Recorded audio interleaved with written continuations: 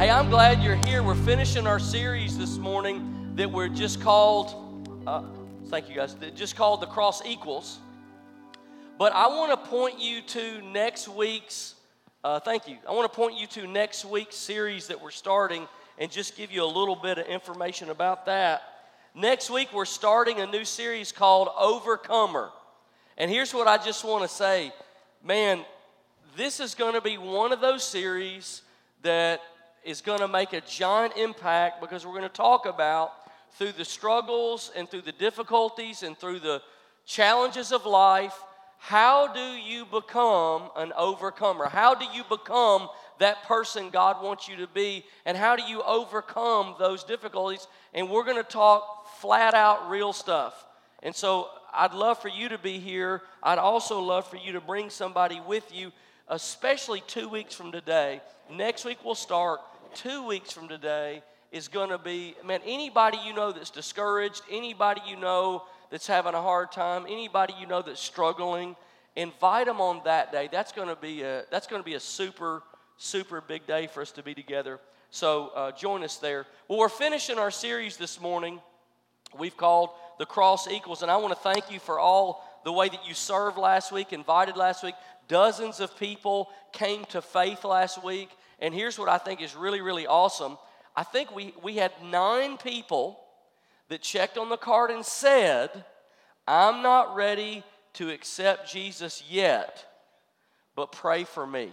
Now that is a giant deal because that's a person who basically says, whether they know it or not, Jesus is working in my life, but I don't know what to do with it yet. Now, how many of you have ever been there? Or you ever been there in your life? Jesus is working, but I'm not sure what to call it. Well, I'm going to tell you what God calls it is He calls it His love, and He calls it a person that's on their way to meeting Him and on their way to being changed. So would you just give the Lord a great big hand this morning for all the work that He's doing in this county? All right, so I don't know if you have ever followed people who predict the future, but some future predictions are pretty funny. If you've ever read them, let me give you the first one here. In 1955, Variety magazine said rock and roll will be gone by summer. How many of you think that worked? Did not fly. The internet will catastrophically collapse in 1996. Robert Metcalf in 95. How many of you connected to the internet today on your? Yeah, okay, all right, that didn't work. Here's another one. 1903, the horse is here to stay, but the automobile's only a fad. The president of Michigan Savings Bank to Henry Ford's lawyer, how many of you drove here today? He didn't make it, did he? You don't even know if you drove here? How many of you drove here? Well, how'd you get here? Backstroke? What did you do? Float? Levitate? All right. Next Christmas, the iPod will be dead, finished, gone. Alan Sugar in 2005. How many of you got an I something? Not I yourself, you got an I something. Okay, that didn't work either. 2012 marks the end of the world. Do you remember this? The ancient Mayan calendar.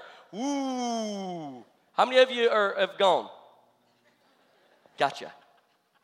So you can see these predictions about what the future is going to be like doesn't always work. And we've also made predictions sometimes of how the future is going to look. Now, I'm a sci-fi guy. I don't know why I like sci-fi, but I like sci-fi. I don't know if I'm escaping reality. I don't know what I'm doing. But I like all the cheesy, corny sci-fi, Star Trek, Star Wars, Star Your Mama, Star whatever. I like all that stuff. But so let me show you a picture. All right. This is actually what some people think the future is going to look like. It's what happens is we explore strange places nobody's ever been to. We meet alien races that nobody's ever met before, and then you kind of start to figure out how all the alien races can meet together. And there's this drama about, is there going to be conflict? Are we going to get together? Is one alien race going to take over another? Is everybody going to get along? That's kind of what's. Well, let's face it. That's what all sci-fi is. Every sci-fi movie and show is exactly the same, really. So I don't have to put any other pictures. But this is kind of what we've been told the future is going to look like. Now, maybe you remember this next one. Somebody predicted on Back to the Future 2 that this 2015 date, do you remember this? And October 21st, 2015, how many of you remember Back to the Future 2, would be a really, really important date because that's the date when they went in time that they went forward in time that the Chicago Cubs were finally going to win the World Series. Now, I don't know if you caught this or not, but October, this date last fall, like really happened, and Cubs didn't, right? Like it didn't work out. So predicting the future doesn't seem to work out for us. Doc Brown and Marty McFly can't predict the future, but I do want to show you this symbol. What does this symbol tell us about the future? It tells us that you and I have the potential and the opportunity to have a new future. Now, I want to just turn a little heavy for a minute, and I want to look at 1 Corinthians 6, 9 through 11, and I want you to read along with me, just to yourself, follow with me. Or do you not know that wrongdoers will inherit the kingdom of God? Do not be deceived. Neither the sexually immoral, nor idolaters, nor adulterers, nor men who have sex with men, nor thieves, nor the greedy, nor drunkards, nor slanderers, nor swindlers will inherit the kingdom of God. Now watch this. And that is what some of you were. But you were washed, you were sanctified, you were justified in the name of the Lord Jesus Christ and by the Spirit of our God. Here's what I love about this scripture. Like, it covers a lot of turf. What I love about this scripture is it doesn't matter where you came from.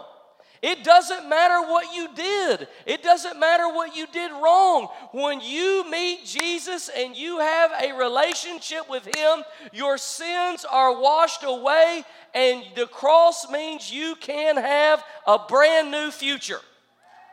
Now, that's very good news. If you grew up dysfunctional, if you grew up with a bad home, if you grew up with parents that divorced multiple times, if you grew up in an alcoholic or drug abusive or neglect or abandonment, or you participated in all those things yourself, you can have a brand new future.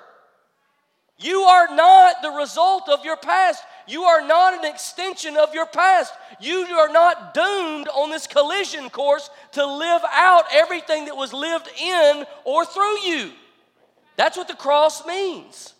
You have a new future. You were washed, you were sanctified, you were justified. So we've said in this series, the cross means you have a new mind, you have a new identity, you have a new relationship, you have a new you, and now we're going to end today and say you've got a new future. So what does that new future look like? Let's talk about that. It's not October 21st, 2015 when the Cubs win the World Series. So what does it look like? Well, let me ask you this. Do you believe that Jesus lived the best life? Do you believe He lived the best life that a person could live? Do you believe that Jesus had the best character? He had the best integrity. He had the best inner life. He was the most honest. Do you believe Jesus had the best compassion, that He told the truth in the best way? He lived the most fulfilling life. Jesus had the best wisdom. He told the truth in the best way. He loved people in the best way. Do you believe all that's true? Do you believe that that's what happened to Jesus? Well, here's the thing. Jesus is what the new future looks like. The same Holy Spirit that was working on Jesus is working on you. And He's taking the power of Jesus' death on the cross, and He's applying it to your life over and over and over and over, and He keeps working on you and working on you and working on you, because He's trying to make another Jesus. Now, not exactly, but He's trying to make you like Jesus. As much like Jesus as He can make you. God intends to wash you until you're clean. He intends to heal you until you're whole. He intends to strengthen you until you're strong. He intends to teach you until you understand. He intends to help you until you become like Jesus. So let's look at that in Scripture in 2 Corinthians 3. And if you got something to circle, you might want to circle a couple of these words. And we all, who with unveiled faces contemplate the Lord's glory. Now watch this. Are being transformed into what? Into His, circle that word, image. We are being transformed into His image.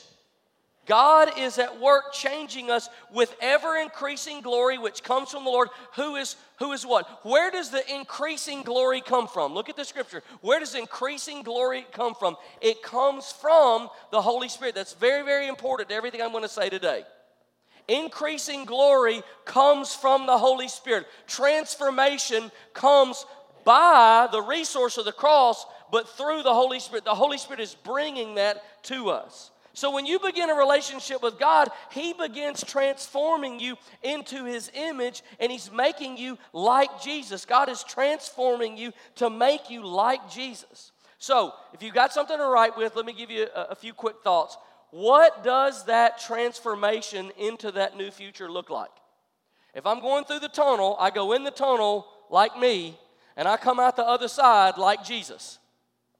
What does that transformation look like? Here's 3 things. Number 1, it looks like a relationship. Now, I don't know how, I don't know when, I haven't done the research, I haven't done the study, I don't know where this comes from.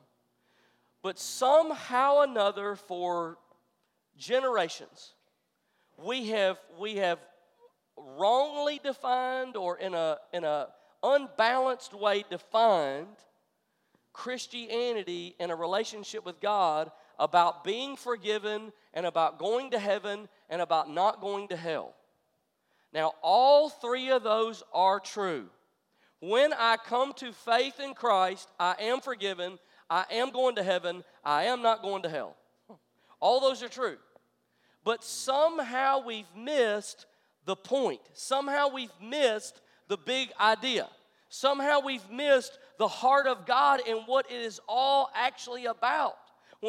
I remember when I was a young Christian, I just thought that God, because of this theology, He saved you, like you punched your ticket, you did the deal, you got on the train, whatever it was, and you're done. You're good. Work the rest out by yourself. Work out your own salvation, we hear the scripture, with fear and trembling. Work it out by yourself. You're alone. God did His part. He died for you. He saved you. You know, now you're kind of up to you. The spiritual part is what God does. That's for church. That's for the Bible. You know, usually it's for women. It's not for men so much. It's not for Monday to Saturday. It's not for hobbies. It's not for entertainment. It's not for off time. It's not for the movies you watch. It's not for entertainment. It's not for your job. It's not for marriage. It's not for when you fight at home. It's not for any of that stuff. It's for Sunday at whatever the golden hour is. That's what it is. He saved you. You're going to heaven. Now you're on your own. That's how it feels too often. And so we kind of get that idea that you did the deal. Now the rest is up to you. But here's the thing I want you to see this morning. The best part is the relationship. The best part is not becoming a Christian. The best part is not even, now it's glorious, it's washing, it's cleaning, it's taking great baggage off your shoulders, and you feel the guilt leave, you feel the nastiness leave, you feel the dirt leave, you feel all the things you've ever done wrong, the weight of the world comes off you. It is a glorious moment, but it is not the best part. The best part's the relationship. The best part's the time that you walk with God. That's what I'm saying the new future is. The cross gives you a new future. The cross doesn't give you a way out of hell. The cross gives you a fulfilling relationship with the Creator of the universe. That's the new future. It's a relationship with God. John 14, this is what I said earlier in 1 Corinthians 3 that was important, that you understand the Spirit is the one that brings the glory of God, the power of the cross to you. John 14, 15 through 17. If you love me, keep my commands. Watch this. And I will ask the Father. This is Jesus talking. I will ask the Father. If you're going to, let me give you some things to circle. And He will give you another advocate. Circle that word advocate. The advocate is, you know what an advocate is a helper. I will give you the Holy Spirit to help you. And circle this. Be with you. He will help you and be with you forever, the Spirit of truth. The world cannot accept Him because it neither sees Him nor knows Him, but you know Him, for He lives with you And He lives in you. Circle those two, with and in. He lives with you and He lives in you. Everything God has done in the entire world, we prayed it this morning. He who began a good work in you will finish it. Since the creation of time, since the fall of Adam and Eve, for thousands of years and centuries, God has been working on one thing more than everything else. He's been trying to get closer to you. That's what He's been working on. That's what He's been laboring for. Everything He does has one goal in mind: to make the relationship between you and Him better. Okay, He sent Jesus to prove He loved us. Jesus lived a perfect life. He died. He gave the ultimate sacrifice on the cross. Jesus died to wash the sin away that separated us from God. Jesus went to heaven so He could intercede for you and me. And then the other reason He went to heaven is because the Holy Spirit couldn't come as long as He was there. So when He went to heaven, the Holy Spirit now came to earth so Jesus could only be in one place at one time. The Holy Spirit can be everywhere all the time. And so now the Spirit, remember those two words, is with you and in you. The cross means a new future, and that new future looks like a relationship where God is with you all the time, and He is in you. If you are a believer, if you have a relationship with Jesus, He is in you, and He is with you all the time. Now that's an incredible thought. Everything God has done is to move closer to you. He's actually moved in. You ever have a relative stay too long? I think they moved in. They're not on vacation. They moved in. This is what God always wanted. He doesn't want to visit. He doesn't want to see you at church. He wants to move in. He wants to live with you. That's been the whole deal from the very beginning. Why? So He's going to live with you. He's going to live in you. Why does God keep transforming us? Think about this for a minute. Is God like one of those crazy perfectionists that every time you turn a coaster on the coffee table, they turn it back the other way and go, okay, leave it like that? You know what I'm saying? Is that who God is? Is God working on you because it bugs Him that you're not perfect? Is God working on you because it frustrates Him? He looks at you and goes, oh, my. Now that one we're going to, just wait till I get a hold of. I can't wait till that one gets to heaven so this will be over. Is that God? What motive would God have for transforming you into the image of His Son? The Bible says the Father and the Son are one. Not in heaven, in His human form. Think about it. Jesus said in His human body while He was on earth, the Father and I and the Father are one, and I wish that you and I and He were one as the Father and I are one. Why does God care or want you to be like Him? Because it's the last way He can get closer. You can't have oneness, you can't have unity, complete unity, you can't have complete agreement with God in the form that we're in. God's not going to change, He's perfect.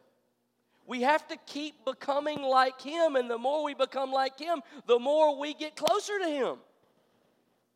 That's what He wanted. I was thinking about the words that the Bible gives us for the person of the Holy Spirit, and what those words tell us about God's intention of having a relationship with us. Listen to the titles, listen to the names that we hear in the Bible for the Holy Spirit, and you just try to reason out, what's God trying to tell me about the transforming work of the Holy Spirit by what He calls the Spirit? Here's the names: Comforter, Counselor, Helper, one who convicts of sin, Guide, Intercessor, Revealer of truth, Spirit of life, Teacher. He wants to talk to you. He wants to be with you. He wants to teach you. He wants to fill you and change you and heal you. Now, the best way I know for that to happen, probably the greatest relationship building tool that God has given us is prayer. Conversation with Him. So I suppose there's some level of skill that you can acquire in prayer, but it makes me even nervous to say that out loud.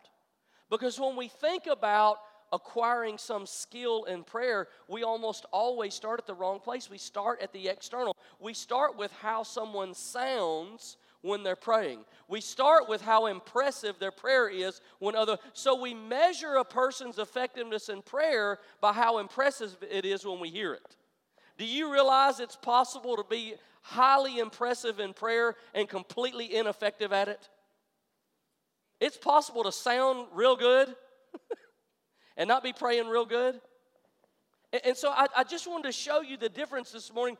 This isn't scientific. This is my own thoughts. I want to show you the difference this morning between impression and intimacy.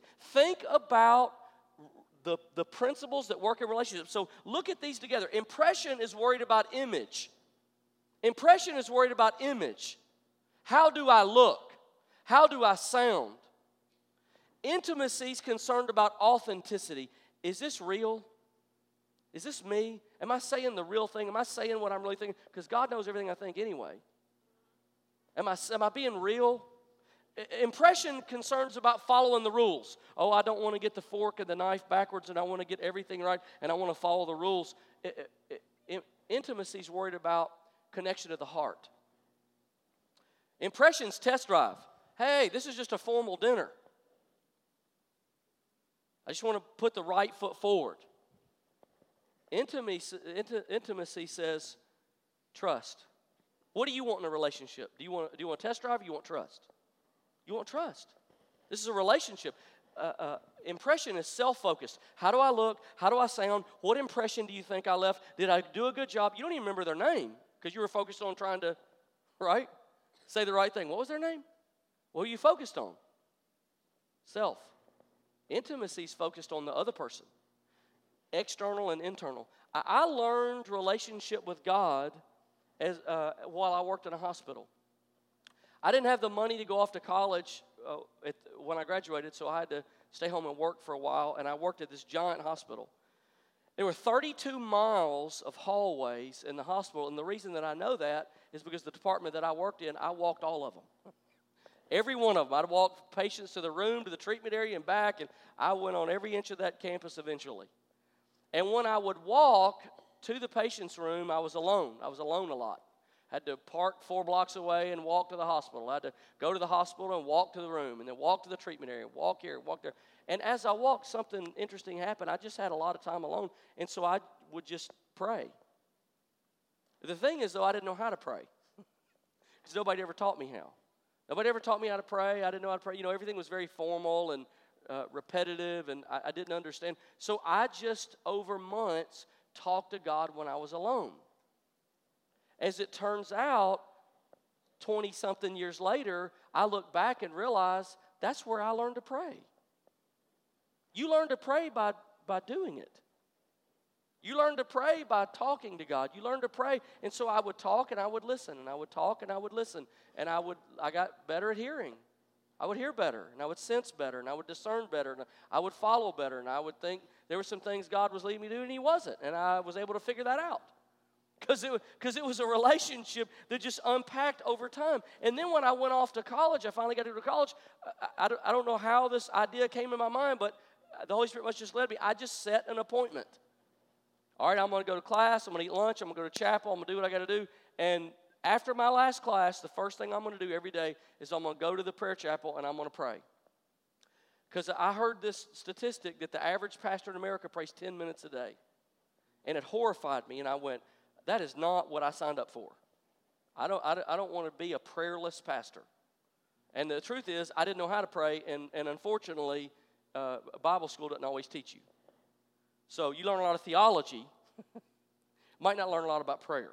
As it turns out, I need prayer at least as much as I need theology. And so I went to the prayer chapel. I would take my wallet out. I would take my keys out. I would take the things that I owned. And it was just a little goofy thing that I did. But I would lay all that on the pew, and I would say, okay, God, here I am. I own nothing. I have nothing. I have nothing to bring. I remove every earthly separation between me and you. I just want to be with you. And it was just a way to help my mind do that. And I would walk around that prayer chapel, and I'd walk around. And you know what? When I look back, I realized that's where I learned to pray. Christianity and this future is about a relationship. Here's the second thing. It's also about a partnership. God's work is always incarnational. So here's what that word incarnational means. It's just a theological word that means that it's part God and part you. So when Jesus came to earth, was Jesus God or was Jesus man? Was he human or was he God? The answer is yes. Right? He was both. He was God and he was man. And as it turns out, in Jesus' own combination, we learn a huge amount about our relationship with God. We learn a huge amount about how Christianity works and everything else works in the kingdom of God. So worship this morning. When we worshiped, is worship God or is worship us? It's both. Like when we worship, we're worshiping, we're singing, we're lifting our hands. The reason the worship team says, hey, lift your hands here, sing this with me, say this with me, pray with me, because we are picking up on the call of God to say, hey, come worship me. Come be with me. Come hear me. Come encounter me. Come be refreshed in my presence. We are actually echoing. So what are we doing? We are participating with Him.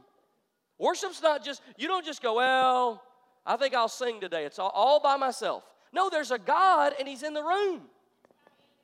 And worship's incarnational. What about preaching? Is preaching incarnational? Did I just say, here's some good stuff? I found this on a fortune cookie, and I thought you'd love it. Here it is. Have fun with it. Is preaching just good ideas? But check this out. What if I stayed home today? Would God show up in my place and do this? No. Because it's part me, and it's part Him. That's incarnational. What about reaching out? What about you say, ooh, there's that person I've been working with, and I've been wanting to invite them to church, or I've been wanting to share, my faith with them, or I've been wanting to tell them, I've been praying for them. Where did that urge come from? Is that all you, or is that God in you? It's God, but God won't do it without you. I noticed God didn't invite one person to church at Easter. Not that they could hear physically, but He will do it with you. That's incarnational. What about prayer? Prayer's the same way. What about speaking in tongues? Is speaking in tongues you or God? Yes. It's both. It's incarnational. Another word for incarnational is partnership. Living this new future, becoming like Jesus, it's part you and it's part Him. God won't do it without you, and you can't do it without Him. Now, I think one of the most confusing parts about the incarnational idea is which part is His and which part is mine. I notice I usually get it backwards. Anybody else? I usually try to do what God's supposed to do, and I sit around and wait for Him to do what He wants me to do. Anybody else have that problem? Just me? Anybody else awake? Yes? I have that problem. I constantly trying to fit in the square. The Holy Spirit's trying to fit in and go, no, this is my part. So then He goes, sit down. Then I'm sitting down going, God, when are you going to do this? When are you going to do this? And He goes, I've been waiting on you. When are you going to do it? And that's the part that's complicated in our faith. God won't do it without you, and you can't do it without Him. So 2 Peter 1, 3 through 5 is an interesting verse. I have used this scripture in my life for years, particularly the first 5 or 10 years of my Christian walk. I claim this verse over and over and over and over, and I'm going to give you a jewel in the kingdom that you can use to confess and claim again and again and again and again about the power of what Jesus did on the cross and how it's for you. Here it is. His divine power has given us everything we need for a godly life through our knowledge of Him who called us by His own glory and goodness. Jesus' death on the cross has given you everything you need to live a godly life. So no matter what your childhood was, no matter what your pain is, no matter what your dysfunction was, no matter what your sin is, no matter where you came from is, what you've got to claim is that Scripture is true and your experience is not. It doesn't mean it wasn't real. It doesn't mean it didn't happen. It just means your past is not your future. Your future is here. And the Bible says God gave you everything you need to live a godly life in Christ Jesus. Through these, He has given us very great and precious promises so that through them you may, what's this key word? Participate in the divine nature. Look at verse 5. For this very reason, make every effort to add to your faith. And there's a whole list there, goodness and knowledge and all these things. To add to your faith. That is a fabulous and fascinating phrase. Add to your faith. Whose job is it to provide the power? God's. Whose job is it to add to your faith?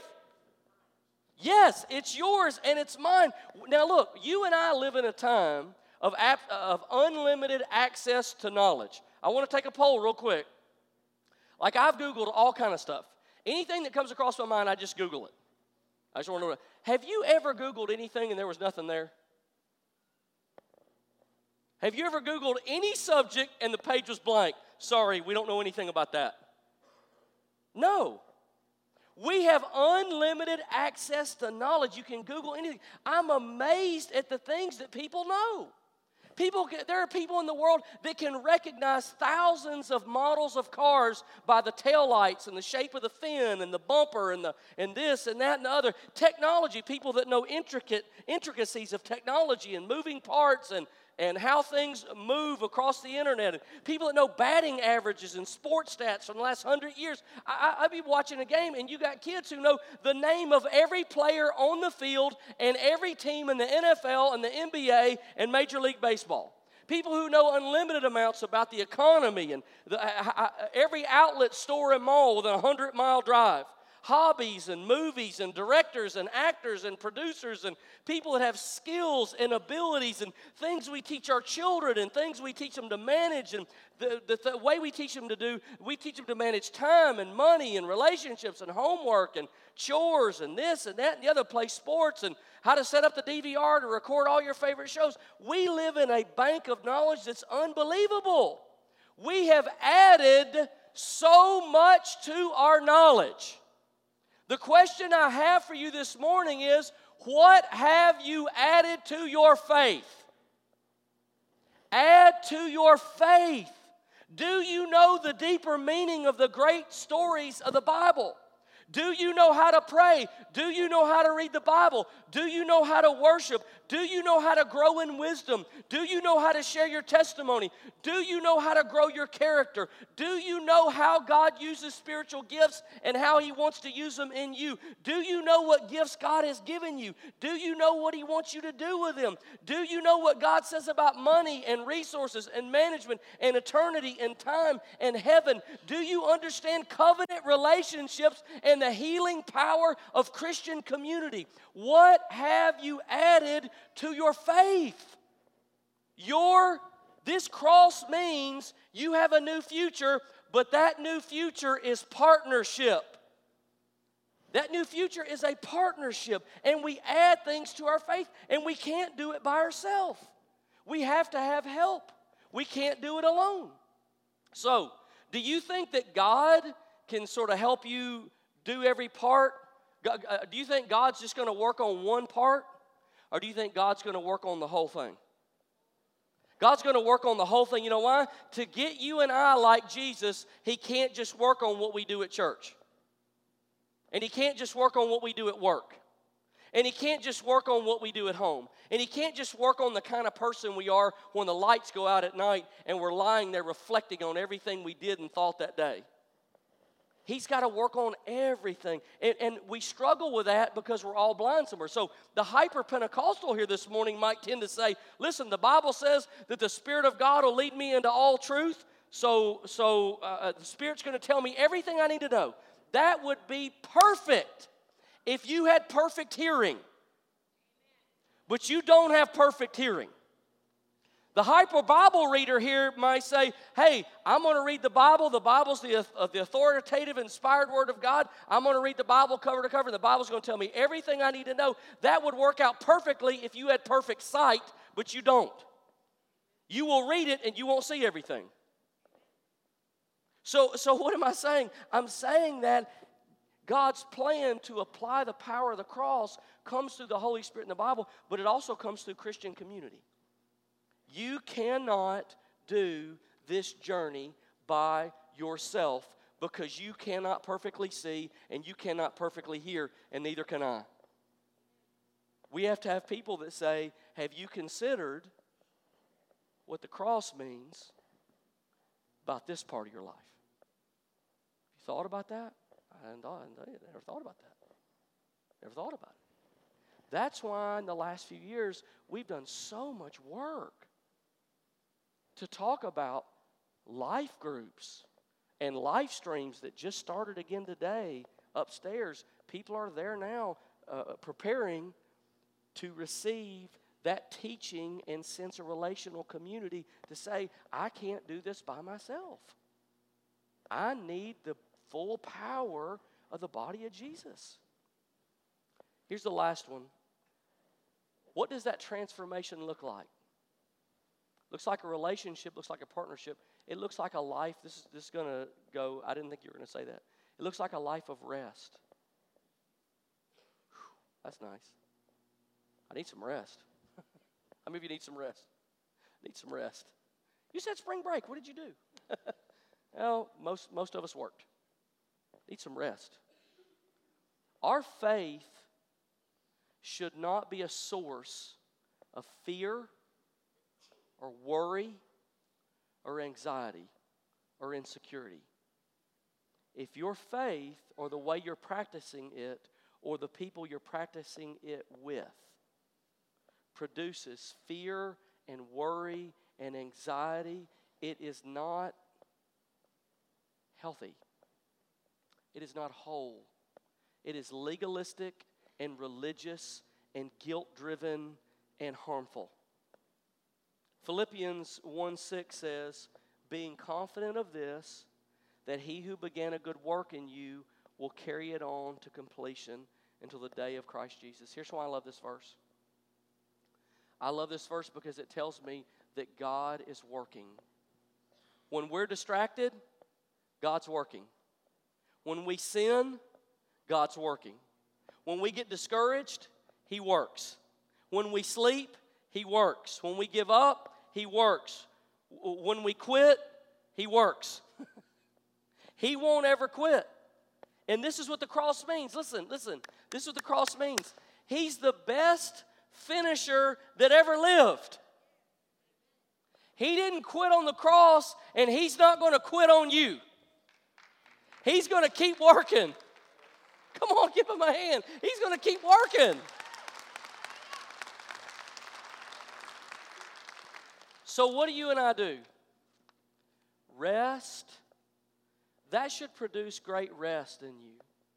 It should produce great confidence. It should make you realize this is a relationship. It is a partnership. I have a part. But I just got a part. Like the main thing is not up to me. It's up to Him. And by the way, He won't quit. He's doing it. So today, I rest. Thank you, God, that you won't quit and you won't give up. And your intention is to finish the work that you started in me. That's His intention. Now, that's great news. A couple years ago, a friend gave me a scripture and asked me, what do you see in this scripture? What do you hear? And one of the things that I heard was rest. And so for a year and a half, probably now, when I pray, my personality is not wired toward great rest. I want to work, want to go, want to do. And so as I pray for a year and a half, one of my prayers and one of my exercises that I've been doing, that I've been adding to my faith, because it's not in my personality, is as I pray, I'll say, God, today I rest in you. because you did it, you finished it, you completed it, you started it. Before I was awake, you were awake. Before I got up and started working on all this, you started working on all this. And when I'm done, you're going to keep working. And so today, I rest securely and confidently and safely knowing that you won't stop. Thank God. It's not all up to you. It's not all up to you. Thank God it's not all up to you. It's not all up to me. And rest. Rest. Your faith should produce rest. You know, one of the things Jesus said to his earth, they were getting mad at him because he was working on the Sabbath. He said, "What are you talking about working on the Sabbath? I am the Sabbath. I'm the Sabbath rest." Jesus' presence, Jesus' person, Jesus' being is the Sabbath. To encounter Jesus is to encounter the Sabbath. He is your spiritual rest. We work and we run and we rush and we wrangle and we try and we wear ourselves out. And part of it is because we don't understand that the future that Jesus died to give us was a life of rest. Spiritual rest. So would you stand with me this morning? And I want to ask the prayer team to come, and I just want to ask you to close your eyes, and I want you to get in a spot that that you can just be comfortable for a minute.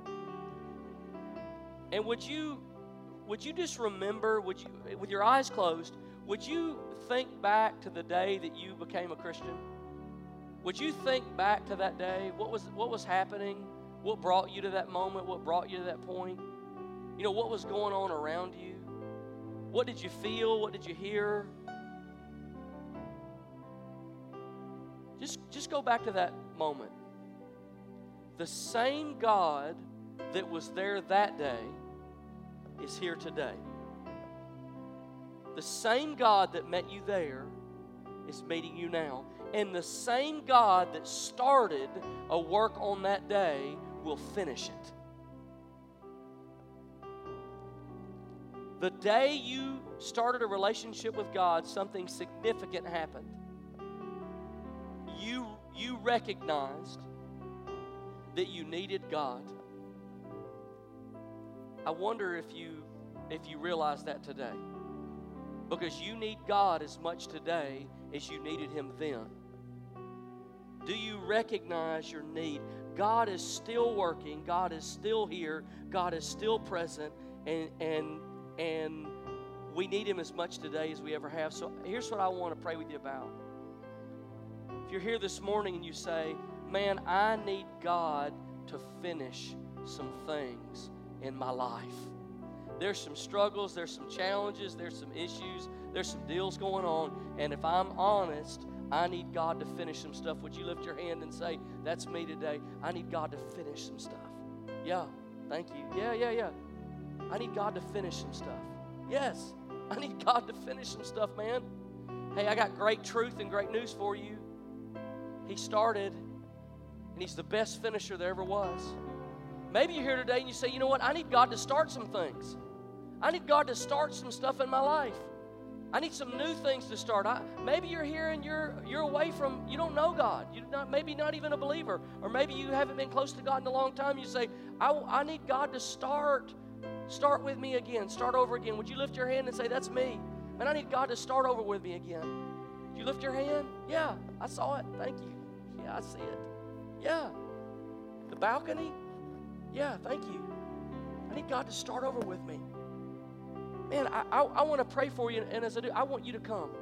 I want you to come and take a step of agreement. And as you come, here's what I want you to say. "God, you're the best finisher that there ever was. God, there's a best finisher that ever was. I take a step of faith this morning toward you, and I'm believing you that you're going to finish." And when you come to the prayer team, this is a great group of folks that just want to pray with you. And what they're going to do is they're going to come into agreement. Remember what I said? You can't do it alone. You can't do it alone. So today it stops. Doing it alone stops today. Taking a step stops that today. I'm going to step out and I'm going to say, "God, you're a finisher. I'm not going to do it alone. Lord, I thank you today for your grace and presence in this place. And Lord, I ask you right now, as we take a step toward finishing, Lord, I pray that you would meet us in this moment and you would change and transform and renew, and your glory would fill this house. As we're praying right now, would you come? Come right now. You lifted your hand. I want you to come right now. Come right now. Come right now. Take a step and say, by faith, Lord, you're the best finisher. By faith, you're the best finisher. By faith, I proclaim today that you are a finisher. We're just going to pray with you. We're just going to pray with you. Lord, by faith, I declare that you are a finisher. You will finish what you started in me. I'm telling you, as you move, you will find freedom. As you move, the burden will start to drop. As you move, the pain will start to melt away. As you step, things will start to change.